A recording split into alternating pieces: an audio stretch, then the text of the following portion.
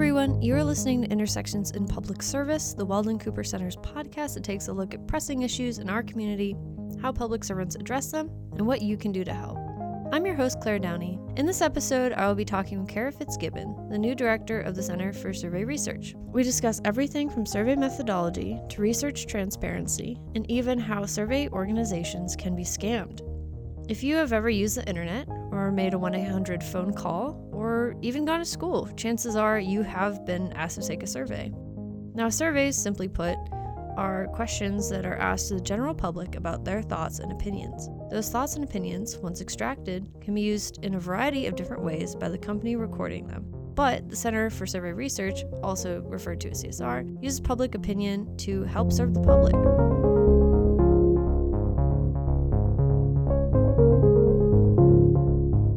So you are the director of CSR, which is Center for Survey Research. Would you be able to briefly tell me about what your job is and what CSR stands for and the work that you do there? Absolutely. So just more generally about CSR, we are a survey center and we're a fee-charging unit of the university. We conduct surveys for clients, and in terms of conducting the surveys, we're available to assist at any stage of the research process, anywhere from helping a client come up with their research question to developing and pre-testing the questionnaire, actually conducting the data, cleaning it, and performing analysis, and also preparing reports and presentations. And our clients are generally local governments, state agencies, community groups, nonprofits, and academic researchers. We provide a somewhat boutique survey experience, and we provide a really high-quality product. Most of the surveys we do, or basically all of them, are custom surveys, where we're tailoring the processes and the questions and who we're talking to for that particular client. Another important piece there is in questionnaire development of actually pre-testing your questionnaire. And that's something we also provide. We pre-test our questionnaires in a variety of ways. We can do focus groups, we can do cognitive interviews. And so we're actually going to the people that would be participating in the survey and getting their feedback and making sure that our assumptions and expectations are matching those individuals' lived experience. So it's almost like a survey on a survey? True, yes, yes. So I guess going back a little bit, you were a research assistant at CSR before you became, obviously, the director. That's correct. And you had your PhD in sociology? That's right. How do you feel like your sociology background has played into working at CSR, and how has that been helpful in working with surveys? Side note, sociology is defined as a study of the development, structure, and functioning of human society, as well as study of social problems. As you can imagine, this line of study could be very helpful when trying to work with the public. I would say even before speaking specifically to sociology, just the experience of the PhD and conducting a dissertation was invaluable in learning to conduct research. Even coming up with a research question is really hard, to then figuring out, all right, how do I collect data? How do I collect data within my means? To then, all right, you're in the great position of finally having data, but then to clean it and to learn how to make sense of it and how to tell a story. That's also something that I think you just have to learn by doing. And then in terms of sociology specifically, sociology is a study of social institutions and social systems. So it absolutely speaks to then, I think surveys are a form of social research. So it absolutely informs then every stage of the research process, because you do have to kind of put on the hat of someone else. You're trying to anticipate, how is a participant going to read this question? What are the full range of experiences that we need to make sure we capture in the answer categories we give to a question? Sociology then also informs, all right, who needs to be part of your sample? Because if you're not talking to the people that are representative of your population, then you're not going to actually be able to effectively generalize your results. And in particular, so CSR is a unit of a public service center. Many of our clients are interested in creating programs and policies that are impacting larger communities. And so it's really important to have at least an overview grasp of social structure and social inequalities and where those inequalities are rooted from, which groups are disadvantaged. It's important to keep that in mind from the research questions you're asking to how you're asking it, and then also when you're making sense of the results. So it's kind of giving numbers to these people and the needs that they have, and being able to show that in like a statistical way, would you say? Yeah, and I think at least within sociology, quantitative analysis, which surveys produce, always had a kind of greater air of respect, this assumption of objectivity. Numbers can't lie. But the truth is, it's people interpreting the numbers and making sense and telling stories with them. And so, yes, 2 + 2 is 4, but in terms of what those numbers are representing and the experiences they're representing, it's really important that as you go into running those statistics, you're mindful of the theories that are informing them, the theories that ought to be considered when analyzing those results and interpreting them and presenting them. And so there's lots of subjectivity along the way. And so you think to be a responsible researcher, you need to be mindful of all of that. So just kind of approaching it in a way that is non-biased, but also is giving voice to the people that are being represented. Absolutely. Yeah, it's paramount to our objective. These survey results, it should not be impacted whether it's me analyzing the results or you analyzing the results. And those findings need to, reflect the people who took the survey. I decided to ask Kara how CSR is different from other survey organizations. She decided to contrast CSR with 2 big categories: commercial surveys, DIY surveys, and then, of course, where the Center for Survey Research lies, academic surveys. Commercial surveys are for businesses that either want feedback on how they conduct their business or on the services or products that they are selling. DIY surveys, as the acronym suggests, is a do-it-yourself model, which means that anyone can create a DIY survey on anything that they choose using accessible web platforms. Basically, a DIY survey could be on anything and done by anyone, which means the result quality could be extremely varied. When you're conducting a survey, at every stage of that research process, at every decision you make, there's potential to be introducing different types of error in your survey. So an example of that would be, let's say you want to do just a general population survey of Charlottesville. You then use the phone book as your sampling frame, and then you randomly select 1,000 numbers from the phone book. You have a coverage error issue there because, for example, I live in Charlottesville. I'm pretty certain I don't have a number in the phone book because I don't have a landline. Right. And so even though I'm in the population, I wouldn't be captured from that sampling frame. Right. So you've now automatically eliminated people that are in your population based on that decision of your sampling frame. And that matters if there's a systematic kind of bias to that selection. And there probably is. Landlines are now being used mainly by older residents, maybe residents that have families, they've been in the area longer. Anyway, so all of that is to say, when you have survey results, that's great that you collected responses. But if you aren't mindful of all of those sources of error, those results could actually be meaningless. And as survey methodologists, we're trained to understand and anticipate where those errors could come from. We have techniques to detect and maybe even resolve some of those sources of error.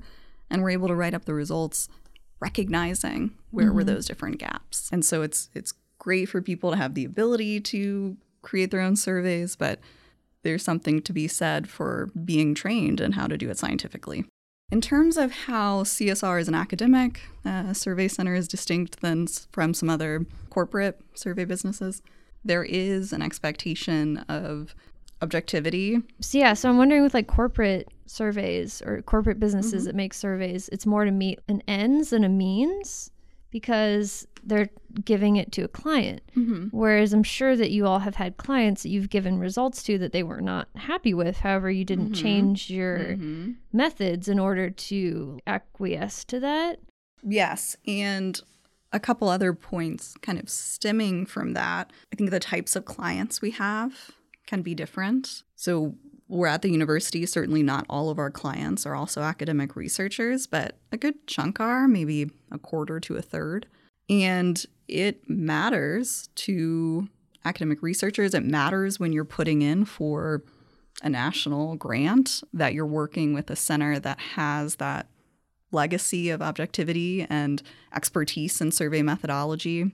So we offer that to clients where that's relevant. Additionally, I think both being academic and aligning with that objectivity, but also being a part of a public service center, there are also certain clients that we don't work with. So we don't do any sort of marketing research. We don't do political polling because we need to maintain that objectivity. Additionally, we've had clients who have gone and used those national corporate surveys, and they've ended up coming back to us because they want a more custom product, because they weren't happy with this generic questionnaire that's asked of everyone. And so there's a trade-off, though. Those corporate surveys can be less expensive, but I like to tell clients there's a trade-off between quality, so the product you're getting, between cost and time. And you usually can't have all three together. So this is kind of a good segue into my next question about what makes a good survey and what makes a bad survey. And is it that simple or is it more complex than that? So it goes back to the quality of the product. So a good survey, kind of most simply, is that it's measuring what you intended and speaking to the population you intended. Typically, when someone's conducting a survey, they're not actually interested in the responses of the 700 or 800 people who took the survey, though we're very grateful to those individuals. It's typically about being able to generalize to the population that those participants represent. Right. And so if you haven't properly designed your sample, if you haven't been mindful of who's going to participate and not, then you may actually not be able to generalize to your population. And in which case it's great, okay, I can tell you what these 800 people said, but chances are you actually care about what Albemarle County as a whole thinks. If those two objectives aren't met, that you're not actually measuring the concepts you think you are and you're not actually talking to the people you think you are, then it's not a good survey, in my opinion. That kind of reminds me of, those like infomercials when they're like 9 out of 10 people say that this soap works so well. And but do you really know who those 10 people are that they're, talking about? Like maybe they all have the same skin condition or maybe, they're a very specific subset of the population and they're just kind of overgeneralizing in order to fulfill like a greater population like need. So that's kind of what I was thinking about while you were speaking to that. As it turns out, a bad survey isn't the only aspect that can yield poor results. Survey takers can give bad data, even if the survey itself is the best it can be. This includes the obvious, like lying when you're answering questions, but also being a speeder or a skipper. A speeder is someone who speeds through the answers in order to get through the survey quicker, and a skipper is someone who just simply skips questions. Luckily, CSR is able to detect the speeders and skippers through their online surveys, but nonetheless, these actions cause them to have to clean their data thoroughly. So if you don't want to give someone bad data, don't be a speeder or a skipper. So you have been working with CSR for how many years? 6 or 7. 6 or 7? So within your time here, how have you seen surveys change? Or the way that people take surveys change, or maybe the methods that you all have been using? I have 2 broad answers to that. One is in terms of the mode, so how we're collecting data, and then the other is how we recruit participants, and then how I think participation has changed. So in terms of mode, so CSR has been around for 31 years. For the bulk of that time, we did phone surveys. That was really the bread and butter of what we did. And over time, that started to become prohibitively expensive. People just weren't picking up their phones. fewer people were having landline phones to begin with. All right, fine, we switched to cell, but people aren't picking up their cell phones. They think it's a scam call. Yeah. I don't pick up my phone if I don't recognize the number. And so it's getting harder to reach people by phone. So eventually we started to vary the way we collected data. So we also do paper surveys where we'll actually mail out to households.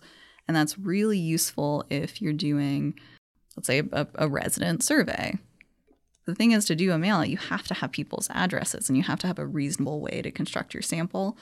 So a mail out doesn't work for every population. It doesn't work for every survey you're doing.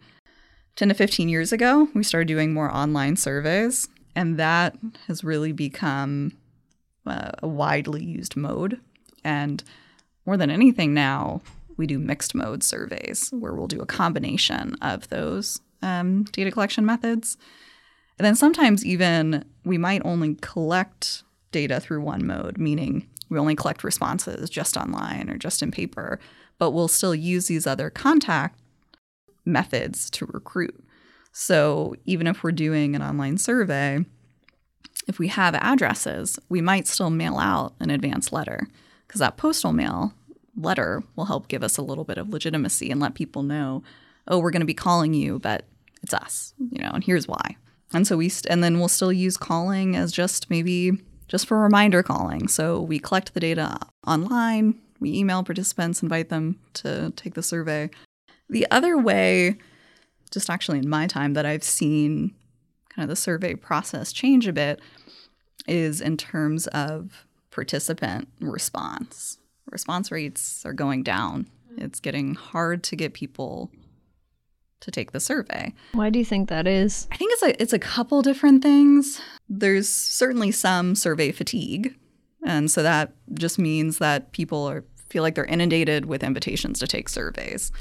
I think particularly when we do a survey of college students, we hear that feedback a lot because they're asked to take a lot of different surveys. Or even think as a consumer, you're probably asked to take surveys all the time. If you look at your grocery store receipt, there's usually at the end an invitation to go do a survey and tell them how you did. So just a lot of consumer surveys are out there. People are tired of taking surveys. So that's one. I think another is fair enough, a growing concern over having our phone calls, they think it's spam or that it's a scam to get your personal contact information. People are wary of their contact information being shared. And so they're nervous if they give it to us that we'll just go turn around and sell it somewhere. So just more distrust? Mm-hmm. Okay. And so whereas in the first case, people might recognize it as a survey, but they don't want to take a survey. Here in this other instance is people not actually trusting us, not even letting us put our foot in the door. And then another area that I've more recently seen change for us is kind of scams on us being on the receiving end. So where we now have to be mindful of bots and fraudulent responses to an online survey in order to get an incentive or a gift card. I would have never thought of that on the other side. It's really recent. So we've been doing online surveys for, about 15 years. And just 2 weeks ago, had a case where we were looking at our interim online responses, and all of a sudden we had 500 plus responses with all exactly the same answers and routed through China, even though this was a survey of Virginia and West Virginia. What is the point to that? What are they getting out of that? This survey had a $10 gift card for completing. And so you have a bot set up to take it 500 times. Now, we don't automatically send gift cards. Mm-hmm. We have a manual step where we actually then send out the gift cards. So they weren't sent. Yeah.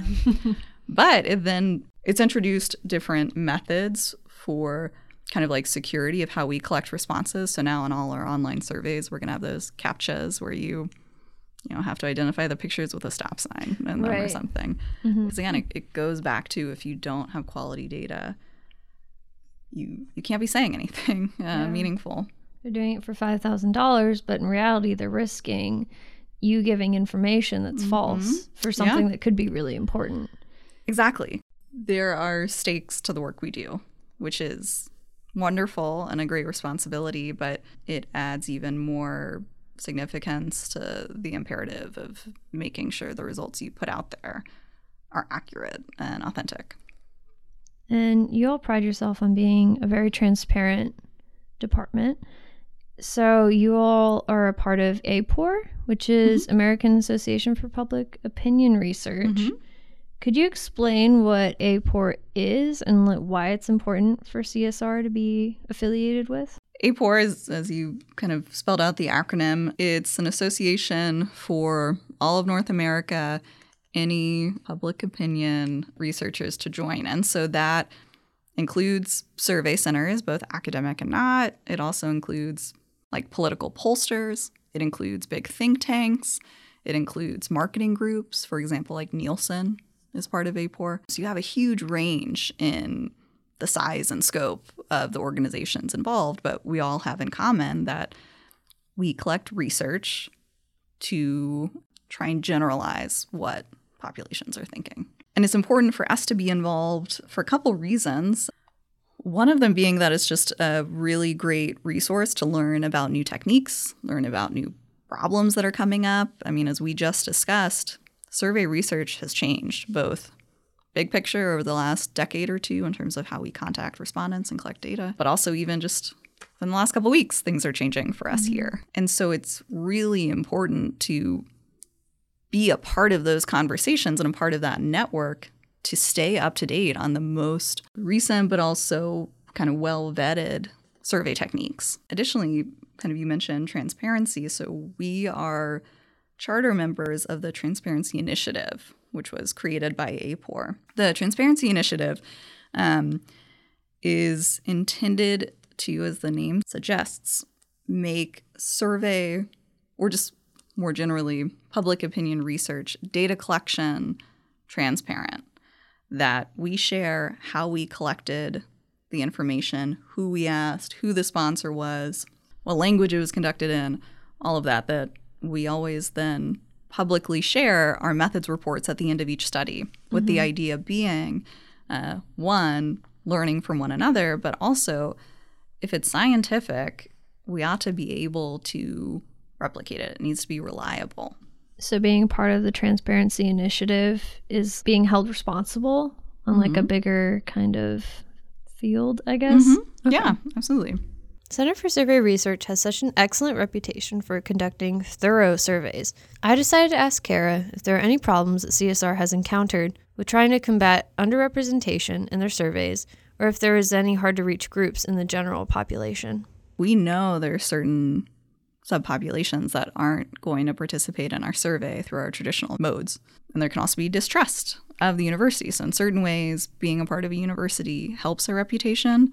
But for some subgroups that we're trying to reach out to, they're distrustful of the university. And that's fine and that's fair. And there's a long history as to why that is. But that also means they don't want to talk to us. And so then if we're trying to work with a community group to put a program together, we need to make sure we're hearing from those people as well. And so using non-probability methods, we can specifically kind of reach out to those groups kind of on their terms. An example of this is when we were trying to measure food insecurity in Louisa County in Virginia. And we were very underrepresented in our sample for Hispanic residents. And so we partnered with one of the Catholic churches in that area that had a higher representation of Hispanic members in their congregation. So we worked with the priest at that church to tell them what we were trying to do, tell them the mission, who we were working with, the types of questions we would ask. And we were able to get a handful more responses than from Hispanic individuals. Another way we can try and increase representation in our surveys is through having our surveys available in multiple languages. That's becoming increasingly important, and it's something that we've had to kind of push ourselves in terms of capacity, but we recognize how important it is. And even though it's more expensive, it's something that has to be done if we actually want to be hearing from everyone. If we want to increase representation, we have to be more flexible and creative in how we're reaching people. And so sometimes that can be community partnerships and going in person to talk to people and explain what we're doing. I thought that this was a really interesting example, so I asked Kara if she had any stories on how the Center for Survey Research has made an impact on the local level. A few years back, we used to semi-regularly do these omnibus surveys for the region. The Jefferson Area Community Survey is what we called it. We had questions about individuals' ability to swim, and so we were both asking the respondents about their ability to swim as well as their children's.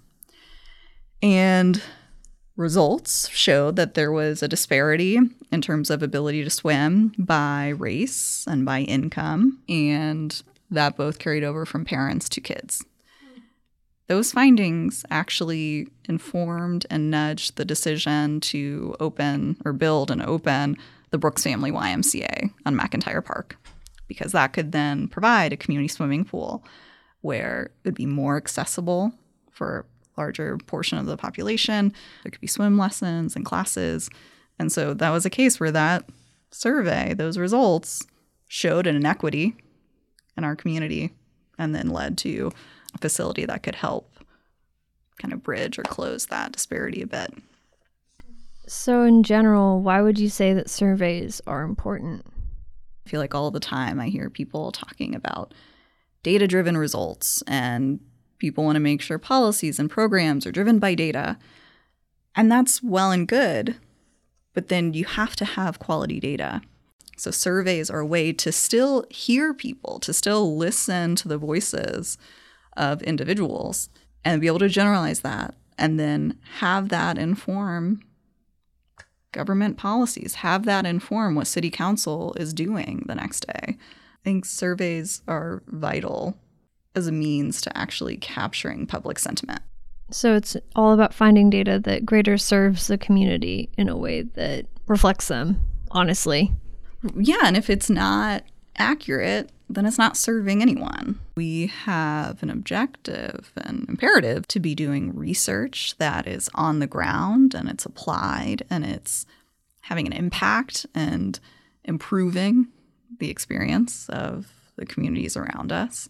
These big picture questions and theories, on the one hand, might seem like they're achieving this public good, but they aren't actually reaching individuals in the same way that I think applied research can do.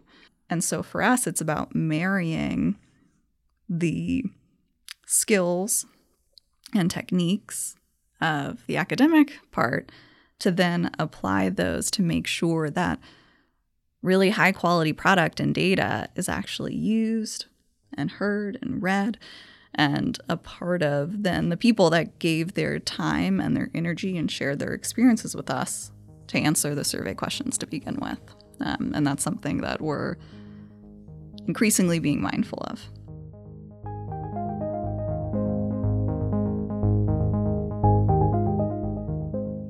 Surveys are important because they give voice to the community. And I learned after talking with Kara, surveys are extremely important for informing decision makers on what the public needs. As she explains previously, people are becoming increasingly harder to reach and more distrustful of giving personal information. This is completely understandable since we all live in an era of identity theft and companies selling personal data like a commodity, but it's important to remember that there are still organizations out there that are actively trying to improve the community by using surveys. If you're a generally skeptical person, like myself, I would just recommend doing your research. Your survey answers could potentially help a much-needed community center to be built, or even a public pool for children to learn how to swim. Voting isn't the only way that your voice can be heard on the local level, so filling out a survey is one of the many ways that anyone can be a public servant.